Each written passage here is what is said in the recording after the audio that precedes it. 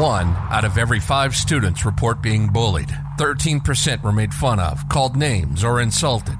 They were pushed, shoved, tripped, or spit on. 1 in 5 tweens have been cyberbullied. It's a problem, and it has to stop. Welcome to Bully This, a hero's journey.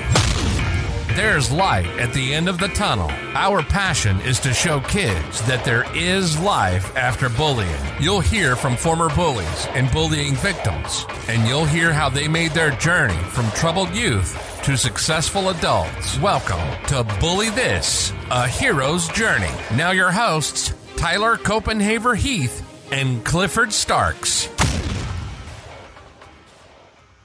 Hi, and welcome to Bully This, episode 3. Before we start today, I want to talk a little bit about something. It's the rare things in life we do not always understand. But eventually, it is the rare that we learn to appreciate and value. The Apple commercial alludes to those that think different. You remember that commercial? I do. I absolutely love that commercial. Life's about thinking differently. Well, and think of some of the people that think differently. Yes. And what that's accomplished. 100%. Otherwise, we'd all still think the world is flat. Yeah, that's very true. But, would you agree that often people suffer for the rarity until they find a way to learn to flourish from it?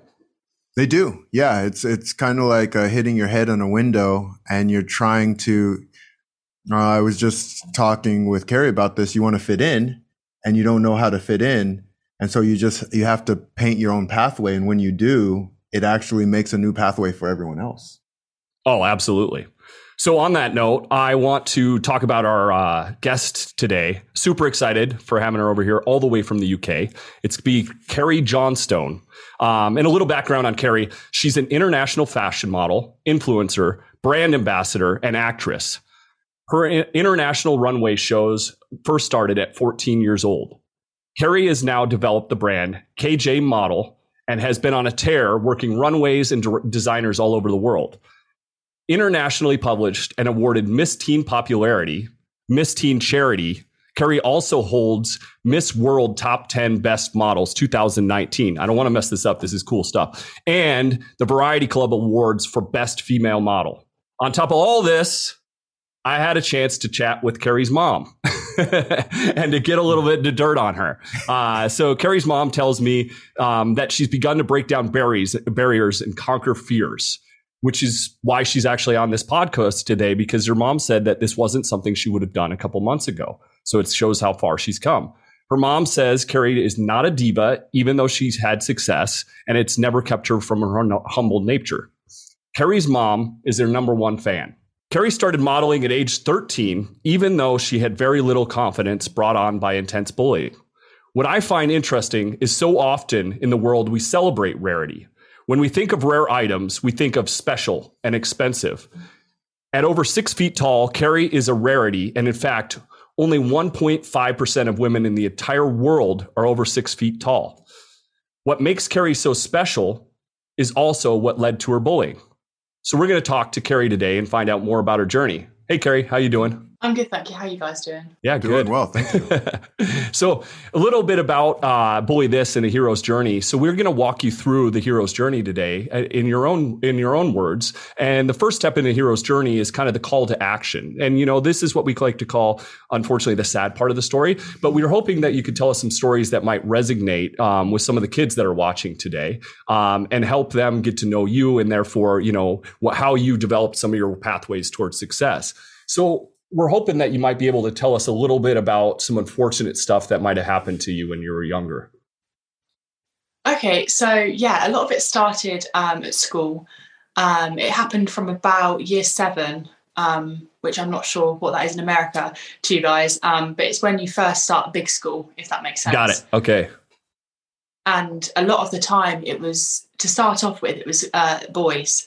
I'd be walking to school and boys would throw rocks at me and they'd say, "Oh my God, look at you, like a man," and things like that. And they were just really nasty. And I had quite bad acne. I was obviously 6 foot, bad acne. Yeah. Gappy teeth. I had braces and things like that. And it was just all things that I had wrong with me that I couldn't help, sort of thing. And it was just all the time, constant. Every morning I'd walk to school. Every night I'd walk home.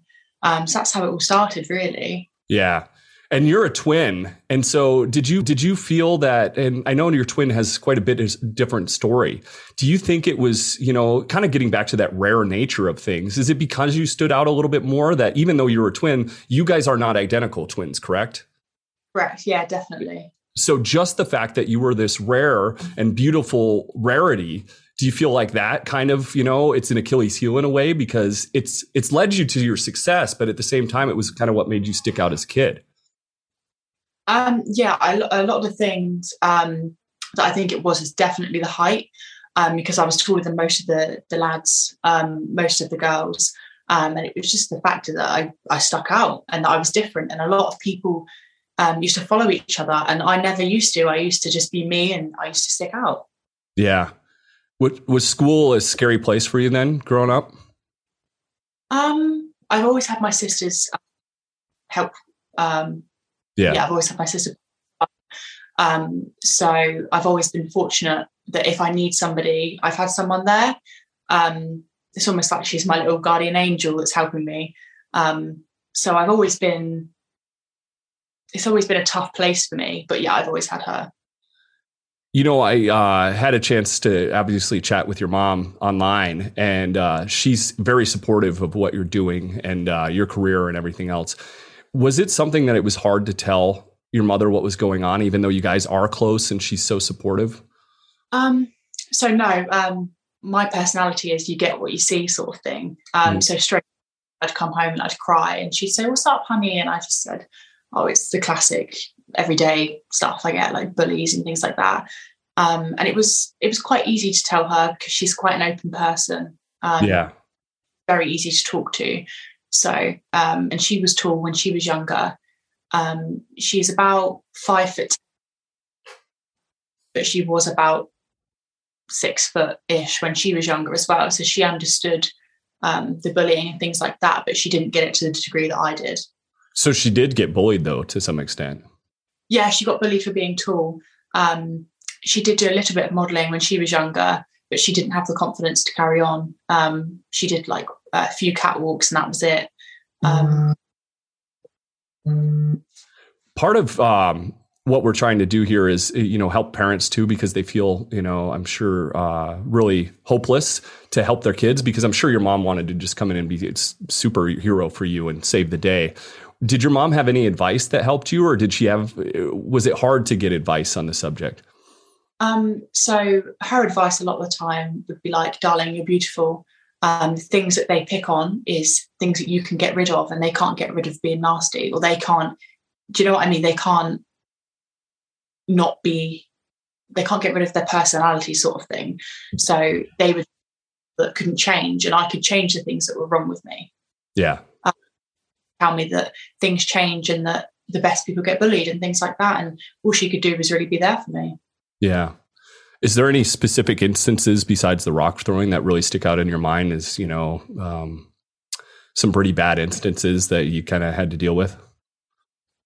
Yeah. So I had this one best friend that I was best friends with since I was very little, like from when I joined school.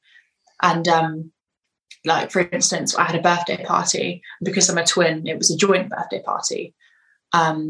And I had my group of friends and she had her group of friends, and we all went away or whatever we did. And all of my friends would play with Leo, my twin, as well as me. And my best friend was like, I don't want to play with you. You're ugly," sort of thing. Wow. And this best friend. Yeah. And I'd come down in like a beautiful, like little red dress that I used to love. And she'd be like, "You look horrible. Like, take it off." Like a proper mean girl, she was just a bully. And she'd say, "You look really anorexic in that. Like, don't wear that." And I'm like, how does a child know how to say this? Like, these hurtful words. It just doesn't Sure. make sense. That's what she did. And she just picked on me, and whatever I wore, she was like, "You don't look right in that." And then she'd wear it. And it's just like, you don't actually mean that. She's just saying that to hurt me, sort of thing. Yeah. Really was constant. Even my best friends to bully me and things like that. And I think it was jealousy, but I only know that now.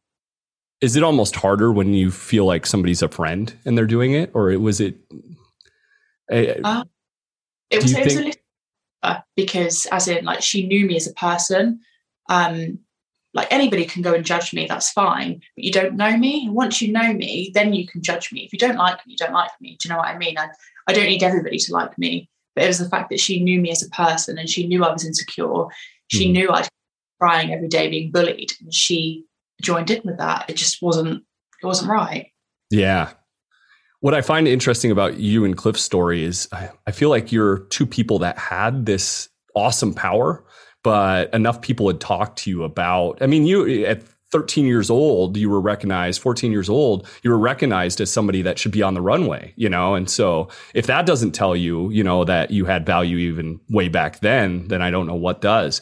But when people are telling us otherwise, you know, maybe it gets harder and harder to believe. And I feel like Cliff's the same way. He's always been a big guy. You know, like we talked about this last time, the lion that looks, or the little kitten that looks at himself in the mirror. Mm-hmm. You guys almost were the opposite in a way. Yeah. You were the lion already, but you saw a look in the mirror and you saw kitten. Yeah. And do you think a lot of that has to do with, you know, I mean, especially for you, like the closeness of the people that were telling you these things? Did that make it harder?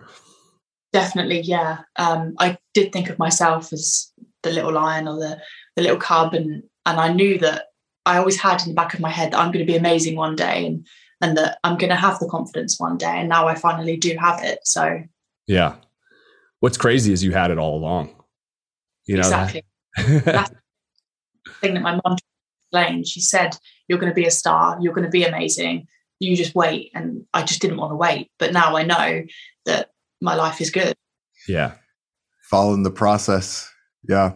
You know, and I remember you were talking about being internal and going internally and having the support system like your mother to help you go internally. But sometimes those bullies help us to go internal and still be okay with ourselves, you know, as you go through your process. Did you kind of experience that as you went through your journey? Not really. I don't really think I experienced that. But like I said, I've always had an amazing family. All of my family, I've got quite a big family. I've got a younger sister and an older brother. So I've always had my big brother there as well. So I was always lucky in that sense that I had them with me, and they went to the same school and things like that. But yeah. What are some things that you would kind of think about when you were feeling defeated by some of the things that were going on? And I realize you had a great network around you. But is there, you know, when you would have those moments of defeat, you know, were they the ones that pulled you out, or were you able to reach deep down and find something in yourself? So definitely when I was, 15, 16, that was the hardest stage. I didn't think it would be, but it was, because it was the time that everybody would, grow boobs, or like, do you know what I mean? Come into a woman. I didn't. What's happening? I'm not changing like everybody else is. And that was the toughest time, and I just was like, what's the point of being alive? Like, genuinely, I'd say to my mum, I don't want to be alive. And it must have been awful for my mum to hear and things like that, but I had to make myself. I think that was the turning point. One day I was just like, I don't want to do this anymore. I can't. And then my braces came off and my acne started to go and things like that, and all of a sudden everything just starting to get better. Yeah. I mean, that's what's so interesting is we work with this stuff that's given you actually a big heart, in my opinion, you know, going through some of this stuff. And then all of a sudden you've been working with this, what do you want to call it? Like a handy, I don't want to call it a handicap, but almost like working from behind to some extent. And then you've developed all these processes to deal with it. And then all of a sudden you blossom into who you feel that you've always been, you know, or should be. And then like, do you feel like that's when progress really started to happen in life, is when you like started to kind of embrace that? Definitely. Yeah. So at the age of 16, 15 to 16 was a time that something changed. And then I finished school and I went to college. And when I started college, nobody cared. Nobody looked at you, oh, you're ugly, or you're this. Nobody cared. They just did what they wanted to do and went there for what they went there for, you know, to study.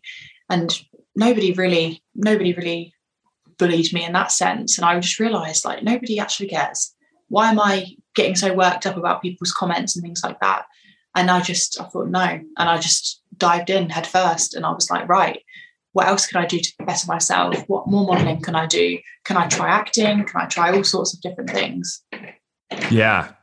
I mean, that's what I try to, like, we talked about this in another episode, but it's like that point in life, that like 10 years old to 18-year-old, it just feels like the entirety of what life is, you know, and really it's such a small part of it. And, you know, that is the part of life when you can really screw up so much of your life. You know, you can make a mistake and you can end up doing some sort of crime. You know, you can make a mistake and end up, you know, doing worse, you know, and then you'll derail your whole life just based on that little package of life that feels like everything, you know. So when you're thinking about kids, like, I fear this, actually. You know, I actually have tried to mentor in this age range so kids can see that, like, hey, don't think about this period right now. I know it kind of sucks, but believe me, this is not all of life, you know, and for a lot of people, life gets better. What would you tell, if you're talking mentoring to a kid in that phrase right now that can easily screw up their life, what would you tell them? Genuinely, I would just say, be you. That is all you can do. Be you, be what's deep within you. I always knew that I could be something, and I always knew I had the power. I just needed somebody to be like, come on, you're worth it. Like, you're beautiful. Like, you are who you are. God has a plan for everybody, and just to be confident. Sure. Nice. And just care what people say. Be who you want to be. I love that. I wanted to ask you, so between 15, 16, you said that there was a major transition. Was there anything that specifically stood out that made that shift, that transition? I don't think it was anything in particular that actually made me shift. I think it was just more of it happened for so many years. It had to end. I had to just let it stop and not get to me anymore. And I think it was just slowly the bullying started to stop. But I became confident and I thought, you know what? No, I'm not taking it anymore. I'm as good as all of you are. Like, there's nothing different about us. But we're all the same. And I just was fed up with it, I think. Yeah. And I just thought. Were you dating at all in high school? No. So now you're kicking them out the door. Yeah. Boyfriend up until I was about 17. And then I started exploring and things like that. Yeah. But do you think has that made the relationship better for you, or has made it, a little bit harder? Or do you look for more value in people because of, missing that younger dating age? Not really. I'm not dating. I was trying to build myself up. I don't think that I could have had a relationship with someone while trying to still myself. But no, I don't really think it was that hard. And now I just pick the right people, I guess. I just know who's right. Yeah. When you were doing the modeling so young, no part of that kind of gave you the confidence that, like, hey, these people can see this in me. Was there any thought yet, or was not enough awareness to, like, hey, everybody else can see it, but I can't see it? So yeah, there was a thing actually. So I actually met a German designer in Tenerife, and that's where it all started. And she was following me the whole night, and I thought, who is this? And I said to my mum, I was like, Mum, this lady's following me. And she was like, okay, we'll keep an eye on it. And anyway, she came over and she said, wow, you're so beautiful, the way you hold yourself, that your height, you're this, you're that, and you're just different. And I thought, what? I'm different? And I thought, no, this can't be a thing. And then I said, no, Mum, I don't want to do it. It's crap. It's not a thing. And she said, no, honey, try it. Just try it. And I did. And then I did my first fashion show in Berlin on my birthday, actually. And it just all went off from there. And I just thought, you know what? Thing. And I think that was one of the stages actually that made me think I am something, was the designer saying, like, seeing something in me. Yeah. That's awesome. When did you start to realize that because maybe at first, did you wish not to be tall? Did you wish not for this gift? When did you start to realize it was a gift and not a curse? So I actually had a thing at school where I used to stand on my ankle to try and make myself look smaller. Mm-hmm. That was like how bad it got, because I just wanted to fit in. Like I was fed up of being too tall and taller than the boys and things like that. And then I just thought, what am I doing? Like this, it was then. And it's like this designer is saying that my height is like the best thing she's ever seen. 14 and 6 foot, like no one is. Because I've always been from that age, I've always stayed 6 foot, but no one's 14 and 6 foot. And I just thought, oh, maybe it is a blessing. And ever since then, most of the agencies love my height. So I think it was just that made me realize I love it. Totally.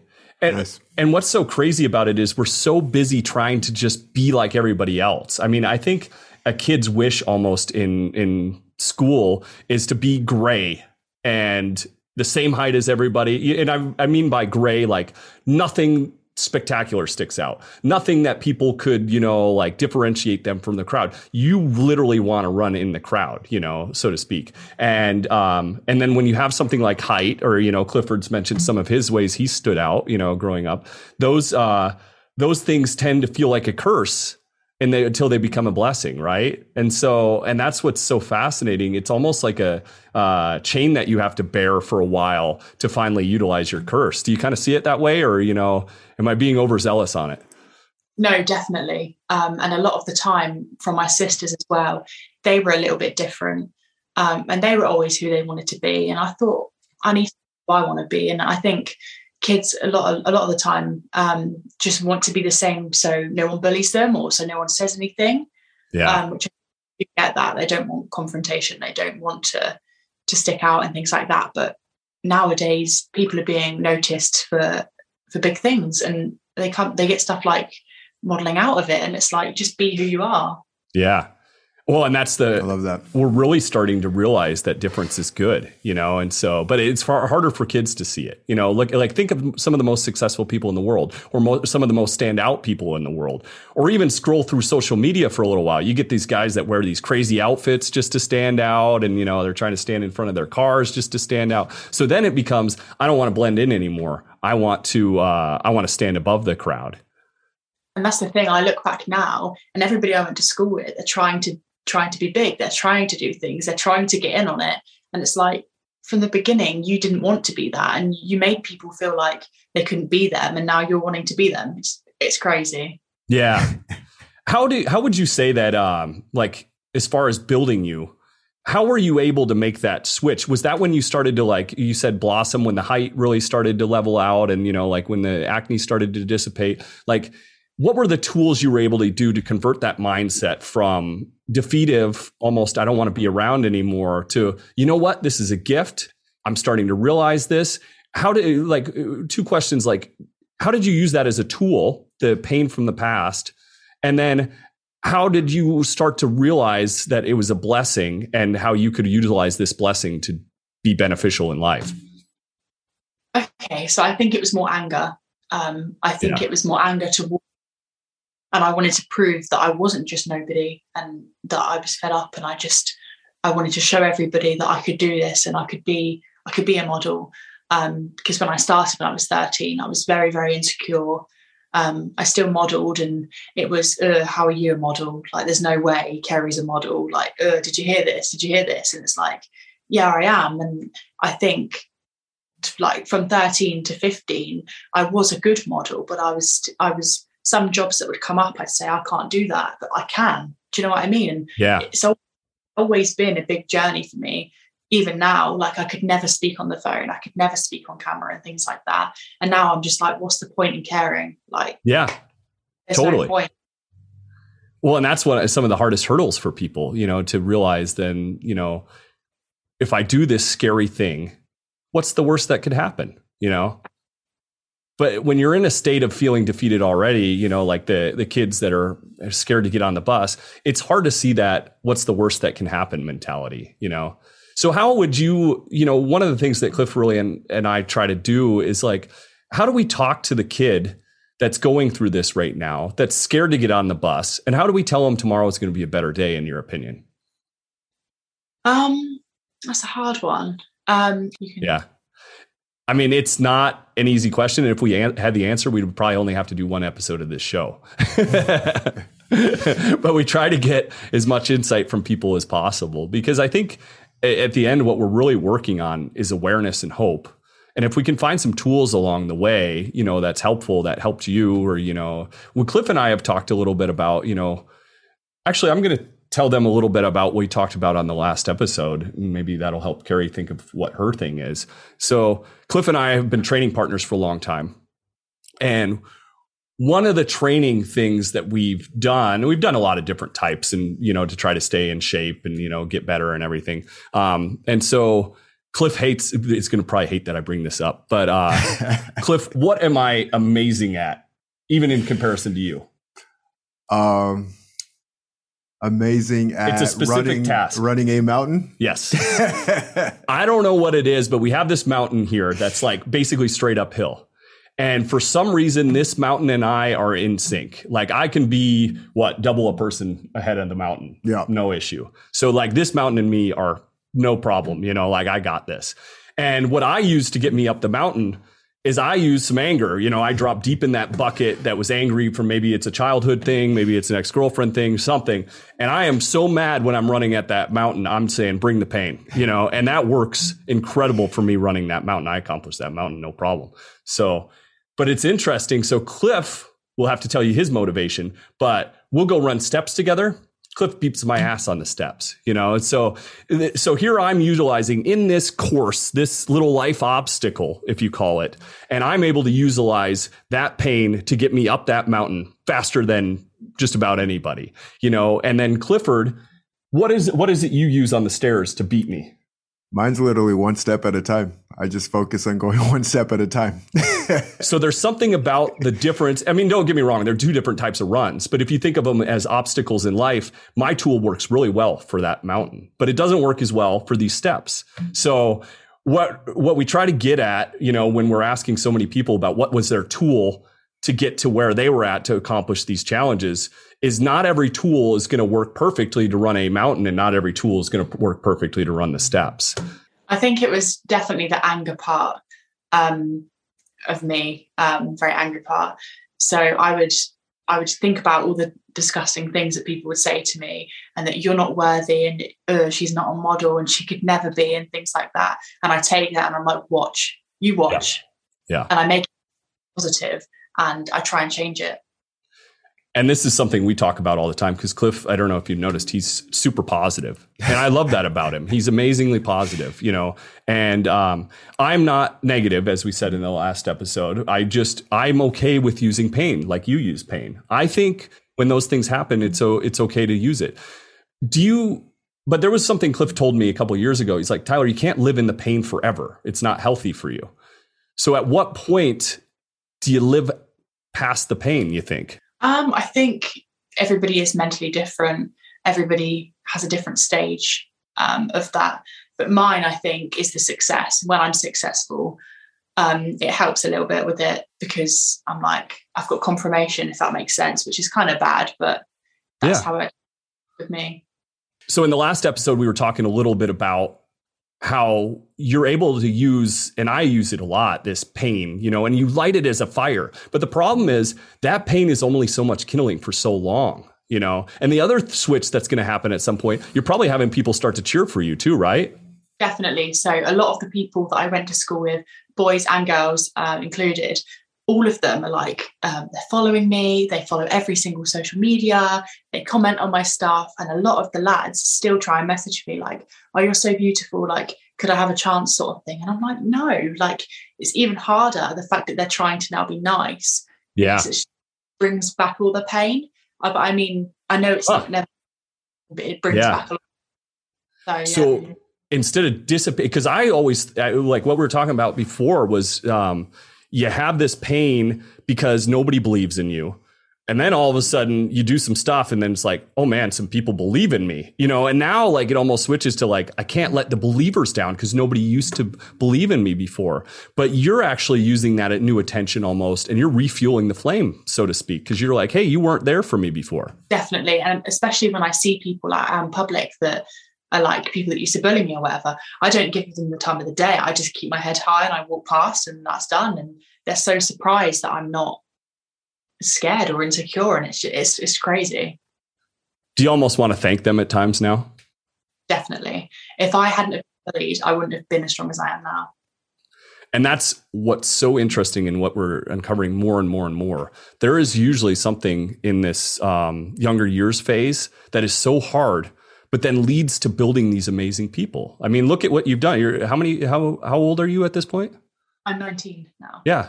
Look at all the things you've done. You're 19 years old. We almost can't even have a hero's journey today because like 19 is so young in the journey, right? We got to come back and, well, who knows where Cliff and I will be in 10 years. But no, I think that would be really cool though. Just watching you celebrating your successes, moving through life and going through your process and the tools that you'll share with others along the way. Because I also want to say big congratulations on coming on the podcast. And a couple months ago, that wouldn't be a thing that you did. You're still stretching and growing. Oh, good point. Great point. I'm so excited about this. Yeah. I'm excited for all the opportunities to come because like there was more the physical thing of being insecure, but I was obviously still insecure and like talking and things like that I still get very, very anxious about. But I've got somewhere, which is why I'm like, let's do it. So hopefully I can go higher. That's what a lot of people don't realize. And I know Cliff and I get both of us get this quite often. You look at us and like the thought is one thing. And then like, if you actually get to know us, the thought is completely something else, And so, so it's weird. You wear this shell, that's this signpost to society that says who you are. And it's not actually who you are. So true. So many people judge and they're like, oh, she's automatically going to be horrible and she's going to be snobby and she's going to think she's so amazing. And it's like, if you meet me, I don't. I'm just I think I'm a genuinely nice person. Yeah. Well, and I think about Cliff all the time. And I think about him driving his little green car that he used to drive and people used to road rage him all the time.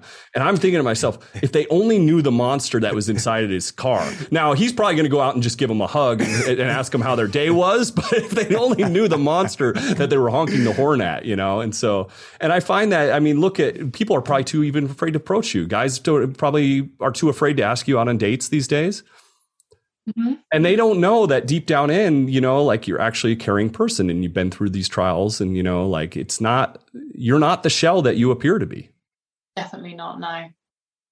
And that almost is, I hate to say this for you, that almost is another blessing, right? Because now you get to have this beautiful shell for the world, but your beautiful heart is matching it. Exactly. Yeah. And obviously you get what you see with me, but I don't let everybody know what I'm about. I have the KJ side and I have the Kerry side, and the Kerry side is me deep down, and the KJ modeling part and the confident part and the, oh, nice to meet you sort of part. And I would never even say that. I'd be too afraid to say that to somebody. So, yeah. How much do you hate the thought that, let's say everything was easy in life. Let's say you had this shell that you have now and like you see, people see this beautiful woman, and what if it was always that way? And just everything was kind of given to you in a way. And I'm not saying beautiful people are given it. I'm just trying to make a point, so let's say that like everybody looked at you, life was easy, road was easy. Everybody wants to date you. Everybody wants to be you, and then you become this person that doesn't care about people, that, that doesn't want to do good in the world. How much do you hate that thought? I do hate it, and I heard that from a few friends and stuff, and I see that they are a good person, but they just don't want to be a good person, and it just, I don't know. Mm-hmm. And so in a way, can you start to further embrace what happened? Because it's like, what if it had been easy, and what if you didn't have the heart you have?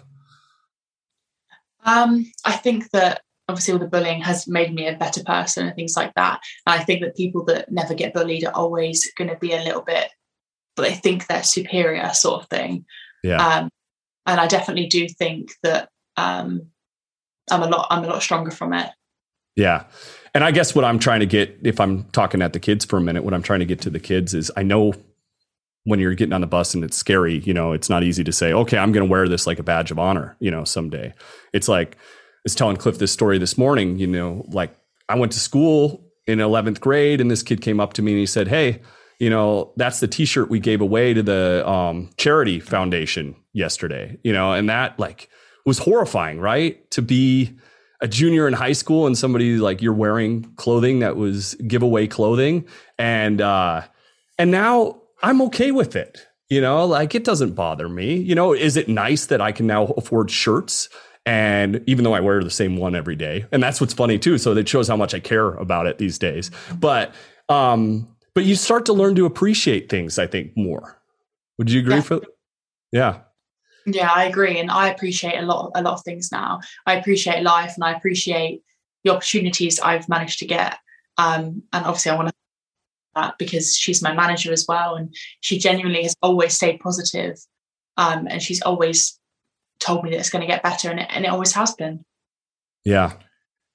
And you mentioned something too about the Carrie and the KJ side. Yeah. Now, can you go a little more into detail about, and the reason I'm even asking, I almost say we have like different personas. So for instance, yeah, if someone's honking at me and they're road raging, I probably would give them a hug. Now, if we signed a contract for a fight, it's going to be a different game. Like, oh, you were the guy who honked at me. It's game time. Let me put here's that honk to get you. Yeah, you know, like, oh, blah, blah, blah, blah. And so the cool thing is we have so many tools that we can use. And it sounds like that may be one of the tools that you use is you have those two different personas. Definitely, yeah. So sometimes my mum comes with me to most of my events. She's my manager. And a lot of the time she looks at me and she goes, Kerry, you're not Kerry, you're KJ. And I'm like, I almost click and I change and I'm confident and I stand tall and I can talk to anybody I like and things like that. And it's just crazy how it can change so quick. And then when I'm at home, I'm quite not insecure, but I'm quite crazy as a person. Like you get what you see with me with KJ. I'm still who I am, but I'm crazy. I'm more emotional when I'm Kerry, and I'm a decent person when I'm Kerry. But when I'm KJ, I'm more of a like get the job done sort of thing. Mm-hmm. I love that. That's awesome. I was actually reading something about Michael Jordan yesterday, and they think a big reason that led to his greatness is anytime we have that little self-doubt. And it sounds like that's what you have with KJ. KJ doesn't doubt anything. KJ is, you know, walking bout of confidence that can accomplish anything, you know. Same with Clifford when he's going into fight mode. He is a fighter at that point where he's not going to hug you anymore. And Michael, he will not let, you know, that little thing that starts to peek into our head that's self-doubt, like you can't do this, or maybe like, oh, maybe you might screw this up. Michael pushes that out of his head right away. There is no room for that in Michael's head. I mean, what's the famous quote? He said, why would I think about the shot I haven't taken yet? Mm-hmm. Like, Michael, what happens if you miss that shot? Why would I think about the shot that I haven't taken yet? Exactly. And that's how I always overthink everything. Kerry, like before a fashion show, I'm like, oh God, am I going to be good? Like, am I worthy? Am I going to mess up? And then I get out there and I'm completely like, why have I been worrying when I don't need to be? And that's another journey that I've overcome. And I'm still going on kind of. I'm working on it. I'm worried about the next thing that's going to come out of my mouth. And then tonight I won't sleep over it. So I also want to say, I love Kerry and I love KJ. Thank you. Because there's that piece where it's like you're so confident you cannot be stopped. There is no stopping. And then there's the other piece, that human piece that people need to see that says, oh, I'm scared. Oh, I don't know what to do. That's an awesome point. Because you almost have tamed that. Let's call it your Michael Jordan. We talk about him a lot on this show because he's such a strong-minded individual, and I think it's led to his success.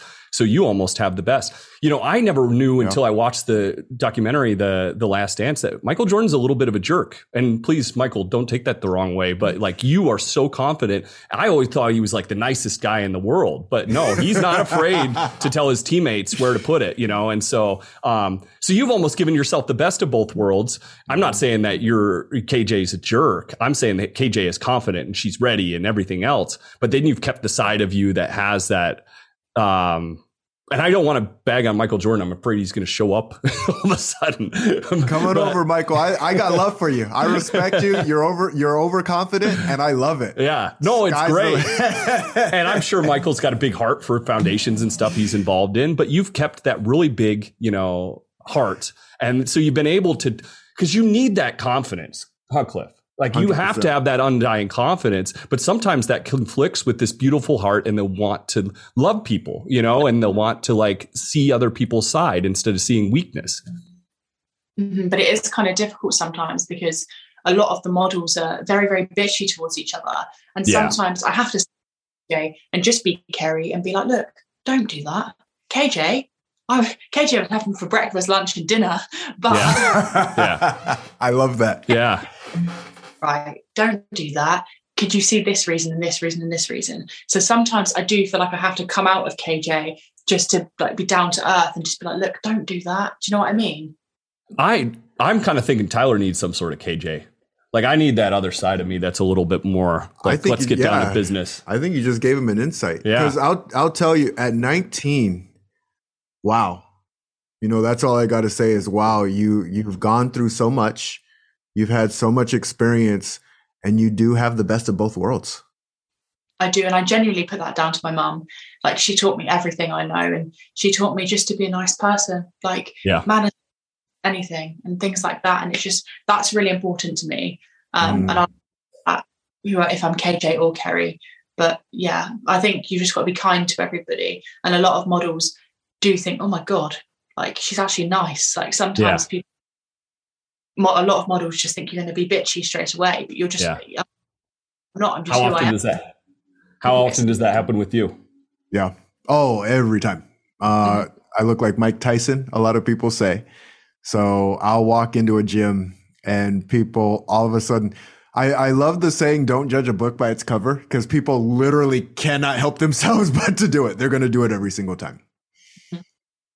Definitely. I've always found that most people, like 20% of my friends are close to me, but every single one of them have said, oh my God, I thought you were really horrible when I first met you, but I've actually you and you're lovely. And I'm like, this is the thing that's wrong with the world sometimes. You judge straight away. I don't like you. You're a model. You're horrible straight away. And it's like, no, if you got to know me, I am a decent person. Yeah.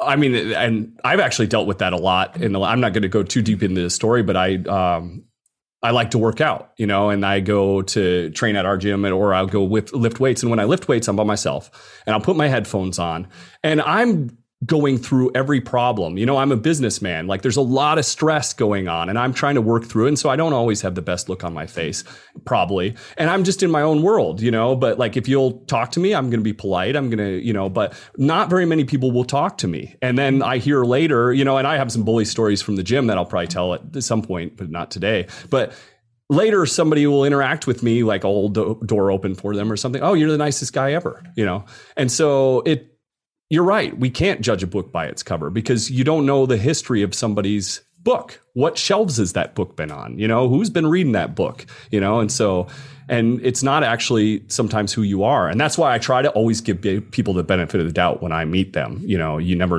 know who you're getting. Definitely. Yeah. That's well, when I meet people, I'm just like, right, I'm going to give you the benefit of doubt. And if I don't like you, that's that. I'm not going to be rude. I'm just going to stay away. I think Cliff and I are both thinking that like, wow, what's this girl going to do? And we better, keep an eye on her for and maybe she won't even talk to us in a year because she's going to be so popular. And I do have an interesting question for you. So if you had one of those bullies actually interflect and say, Kerry, I did this, and this, and I'm sorry. Like, how would you take that? Genuinely, I don't need that. It doesn't matter. I'm sorry, it shouldn't have been done. But obviously it's in the past, so I'm going to forget about it. I'm going to move on. I appreciate the sorry, but no thanks. Does that make sense?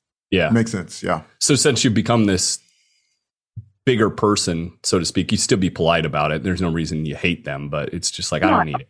Yeah. I don't need that did me wrong, if that makes sense. Yeah. But I just don't, I think maybe if it could have changed them when they were younger, then yeah, but it's not going to change it. So it doesn't really matter. Yeah. Yeah.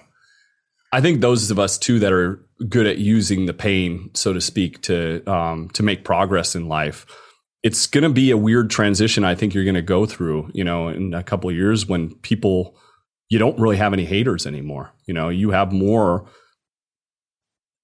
people that are cheering you on, and so Cliff and I were talking about that before. It almost gets harder in a way. Because it was a weird transition for sure. Because now instead of like the haters, I'll prove them wrong. It's like everybody believes in you, And so I got invited. I actually get invited every year, and I'm really proud to do it. To the community college, and they invite me to speak to this group of all underprivileged kids that are trying to get in or are making their first transition into college. Most of them, their parents didn't go. Most of them from bad neighborhoods, that sort of stuff. And so I go and I talk to them about my story, and it's been so hard, because that was like our first entrance into like talking about any of this stuff. And then there's a story for a different day about like the first time I did it and some things I was going through. But at the end, when you share, then these kids, like, they get it, they like are like you, and they're like you, but they're like 10, 20, how old am I? They're like 20 years ago, And so, they'll stand up and they say things that I brought to tears almost every single time I've done it, And I like this kid still sticks in my mind. And it's part of the reason, very small part, that I do this podcast is because he stood up and he's like, Tyler, I can't wait to see what you do next. Like I'm going to follow you, man, and that almost gets me teared up a little bit. And it's like, so when I like have struggles and stuff these days and like life's beating me up a little bit, I'm like, man, that kid's out there watching to see what I do. I better do something, right? So I better help some people in this world. I better get off my butt. I better stop feeling sorry for myself, and I better get out there and do it. And why I tell you this is because I think you're very capable. We need good people in the world. I think you're very capable of getting there, but be aware of the transition to come, I mean, do you think that's a valid point? Yeah. So the biggest thing I always say is, and it comes from my coaching background all day long. We have a good person in us and we got a bad person in us, and we become the person that we choose to condition. That's it. Yeah. There's the whichever dog you feed. Yeah. I think about that all the time. I think it's an ancient Native American side. Which dog wins? The one I feed the most. Mm-hmm. Yeah. And I'll tell you, like, it's so interesting because we're all shining lights in our own way. And when we allow others to shine, it helps us all shine brighter. Like your mom, who was your biggest supporter, your biggest fan.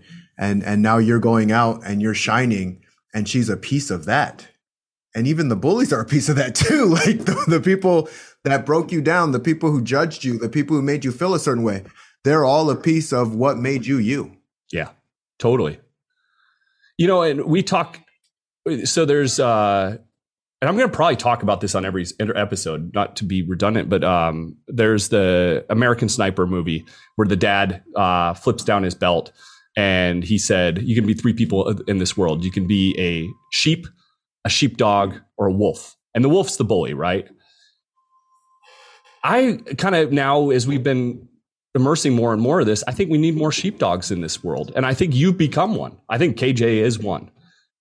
My question for you is, how do we build more sheepdogs earlier? How do we build these people that could be the third party? Like you're talking last time, you're the third party that stepped in, diffused the whole situation, not a problem anymore. Yeah. I really think that's a key, that these popular kids, especially like if you're a parent right now listening, a kid late right now listening, your kid's popular and you're the parent, like get them to listen to this show and let's start prepping. And I'm not saying they need to go out there and fight. I'm just saying be the voice of reason. How much would it mean in that scenario where the rock's getting pulled at you and the popular kid goes, hey, why are you throwing rocks? Mm-hmm. Or like Cliff said to the guy at the bar. Oh, go ahead. I was going to say, if you don't like it, don't do it to somebody else. If you would imagine your sister or your brother or somebody doing that to one of your family members and throwing rocks at them, you would absolutely hate it. So there's no reason you should do it to somebody else. Yep. Well, and that's what's so interesting. I don't know about you, but if I even get bullied still, and I almost find it kind of funny, but it doesn't bug me, so I have this like doing the right Christian thing and, looking the other way, or am I perpetuating the bully system? And I have this constantly fight between the two because I'm capable of defending myself, but then I try to be the bigger person in a situation. So in my mind, I'm like, later on, I'm like, okay, you were the bigger person, but is that perpetuating bully system for somebody else? Because if I see it happening to somebody else, no problem. I'm easily in there. I know what's right, what's wrong, So how do we decide these days trying to be the helpful person? When do we step in and when we don't? That's a hard one. I think if more parents, I think it's a lot to do with the parents, the way they deal with situations and stuff, because a lot of kids get exactly what they want, and they know that if they're nasty, they're going to get what they want. They know that they're going to get that in return. And I think that it's actually a hard one. I have the same dilemma every day. Yesterday I'm dealing with a guy, and he's very full of himself, I would say, and he's kind of testing me or whatever. And there's this point when he goes, give this fool this, and he's talking about me. And I'm like, am I, in this split second, I'm like, am I perpetuating bully behavior by not saying anything? Or am I not doing the right thing, being the bigger person by not saying anything? And I came down to the point where I was really conflicted about this. I'm conflicted about this, and that's why I'm asking you, when do you step in and when do you not? Because I decided that it was more of a turn of phrase. I don't think he really meant to call me a fool. So in that situation, I decided that it wasn't worth it. Part of me almost said, wait a minute, who are you calling a fool? And not because I want a confrontation, because I don't think it's fair that he might be doing that to somebody else. I'd actually like to hear your side of that too. What do you think about that? I think you both gave amazing examples, and that's part of the solution, is talking about it. Yeah. Is saying, hey, I thought about this. I saw this. I got hurt here. Yeah. Right. Having a discussion. For me, I love understanding psychology. Yeah.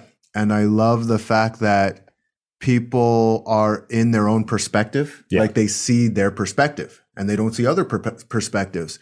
And when we're open to empathize and see different perspectives, we'll be more inclined to make movement. Yeah. That's what I saw. Because I'll give an example. When I was younger, I would always show people different things, but without asking permission, and it would get me in trouble every single time. Because they're like, I want to know about it. Like, they just didn't want to know. As I got better at understanding, there's a middle path where I need to understand them before they're even going to attempt to understand me, even if I'm fully right.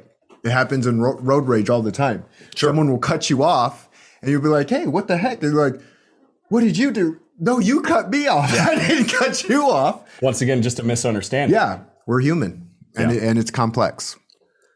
And that's why it's... sorry, go ahead, Carrie.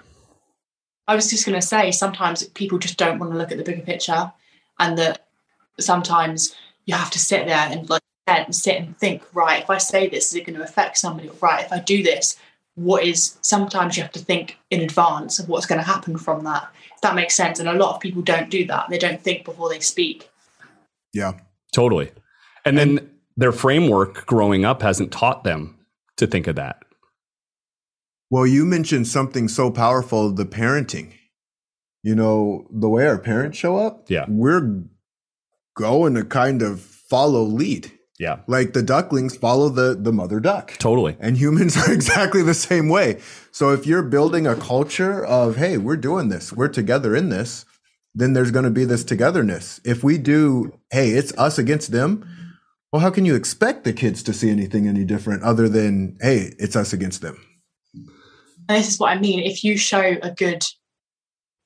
if you're a good role model, your children are going to want to do what you do, and they're going to follow what you do, which is sometimes why you have to look into look further into the picture and see that some people don't have parents that are there for them, and some people don't have things like that. And it is sad, which is why sometimes I don't blame the bullies, because they don't know anything other than that. But yeah, sometimes that's where it gets so much more complex too, because you're right. There's a reason they're bullying, and a lot of times the reason is lack of guidance. And shame on those parents that are there around, because some people are just Mr. Magooing their way through adolescence because they don't have anybody there saying, don't do this. Those are the scariest people, right? Because they don't have somebody, your brain's not ready for this life yet. It's not ready for adolescence. If you don't have those good people in your life that are saying, you shouldn't do that, you should do this, you should think about school 10 years from now, you should think about your job 10 years now, you want to study because this is what it means later on. But for some people, that's harder and they don't have that support. And, it's almost like a rebellious outreach. And so as much as we don't like bullies, there is more to that. The interesting... Go ahead. That's what I mean. Sometimes, like the bullies that would bully me, sometimes I'd just be like, fine, you bully me because I know that deep down you're insecure. You're feeling that way. You call me ugly, but yet it's probably you that feels that way. And it's probably you that's been told that, or that your family don't support you the best they can support you, or just tell you not to be a nasty person, because parents see children. I've seen so many parents that just see their child be bullies and they don't care. I'm really trying to get around this, like what gives people this heart, and I'm actually in awe of people that didn't have to go through something and still have an amazing heart. The three of us went through some stuff and we ended up with amazing heart, and so like it was almost like built in a way. But there is some people that are just good people. Mm-hmm. And that's the thing, like my twin sister, she is genuinely the sweetest girl I've ever met. Like she looks after disabled people and she just has a heart of gold. She genuinely does, and she's never been bullied. And yeah, she had the odd comment, but she never got bullied. And she's an amazing person. So is my younger sister. And I think genuinely it's my mum that's obviously helped with that. And my dad and my parents have brought us up to be a good people. And I think that if more parents actually sit and look at the bigger picture, then there could be more good people in the world, Yeah, totally. And I'm not saying by us having to build it doesn't mean that we wouldn't have been good people anyways. I'm just saying it was a little different path to get there. Definitely. Well, I love the nature and nurture. Yeah. And there's some people who they just have natural gifts, but if those gifts aren't nurtured, they won't do anything. And then there's some people, they don't have anything natural. Yeah. But they get nurtured so much that they end up putting it together.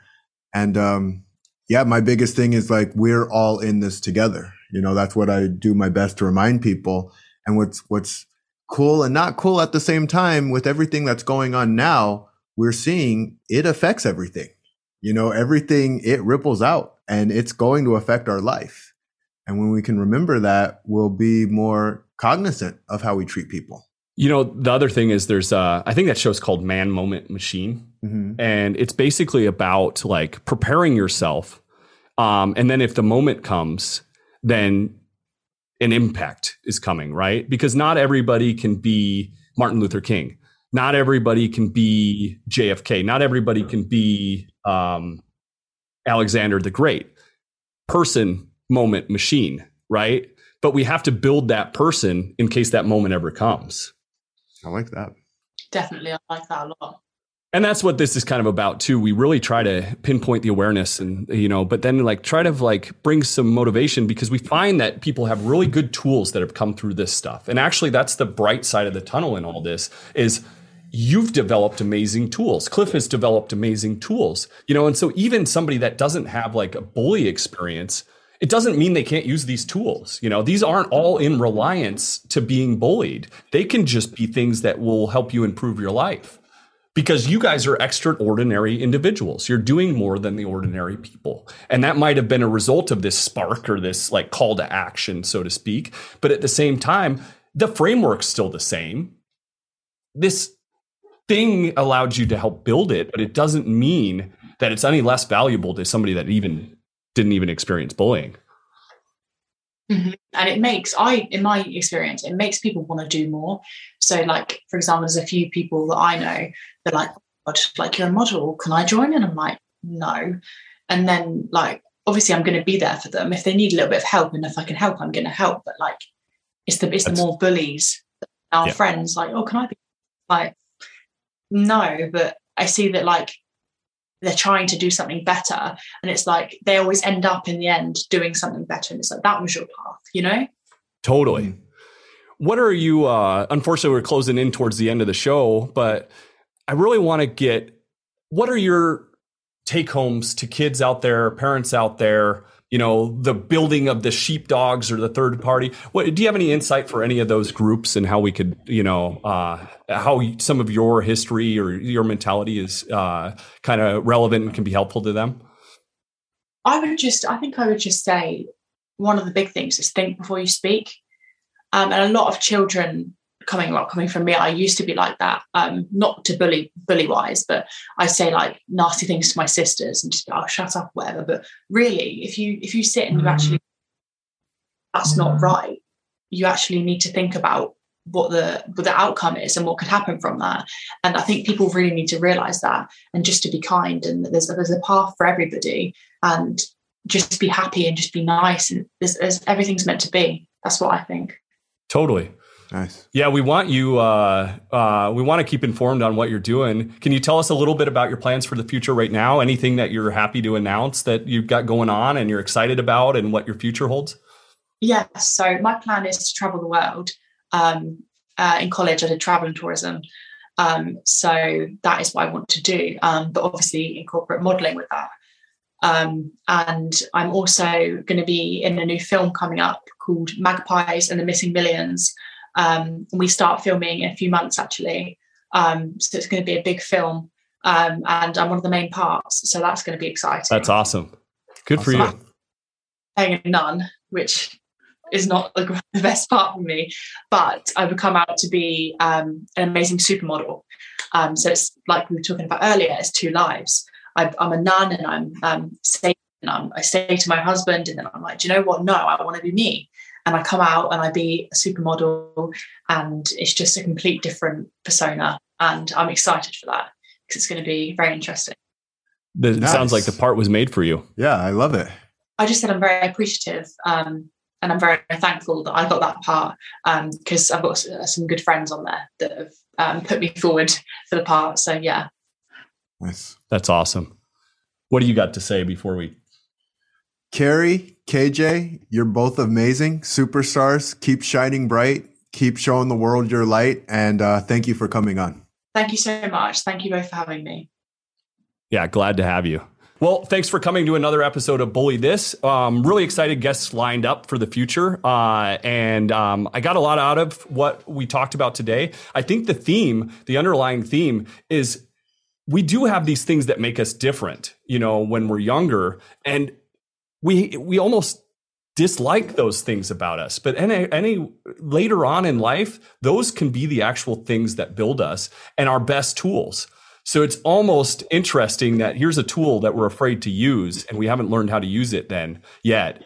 And in the future, it will become the key to our success. So thank you very much for coming, everybody. We'll see you soon. Thank you, everyone. You've been listening to Bully This, a hero's journey. The effects on kids that are bullied are many. Increased risk for depression, anxiety, sleep difficulties, lower grades, and dropping out of school. It's a real problem, and that's why we created this show. We're acutely aware of the pain, shame, and damage that bullying causes, and our passion is to help kids and families to know that there is always help, that there is always a solution. We hope you've gotten some useful information from the show. Make sure to like, rate, and review, and we'll be back soon. But in the meantime, find us on Facebook at Bully This, a Hero's Journey. Take care, and we'll see you next time.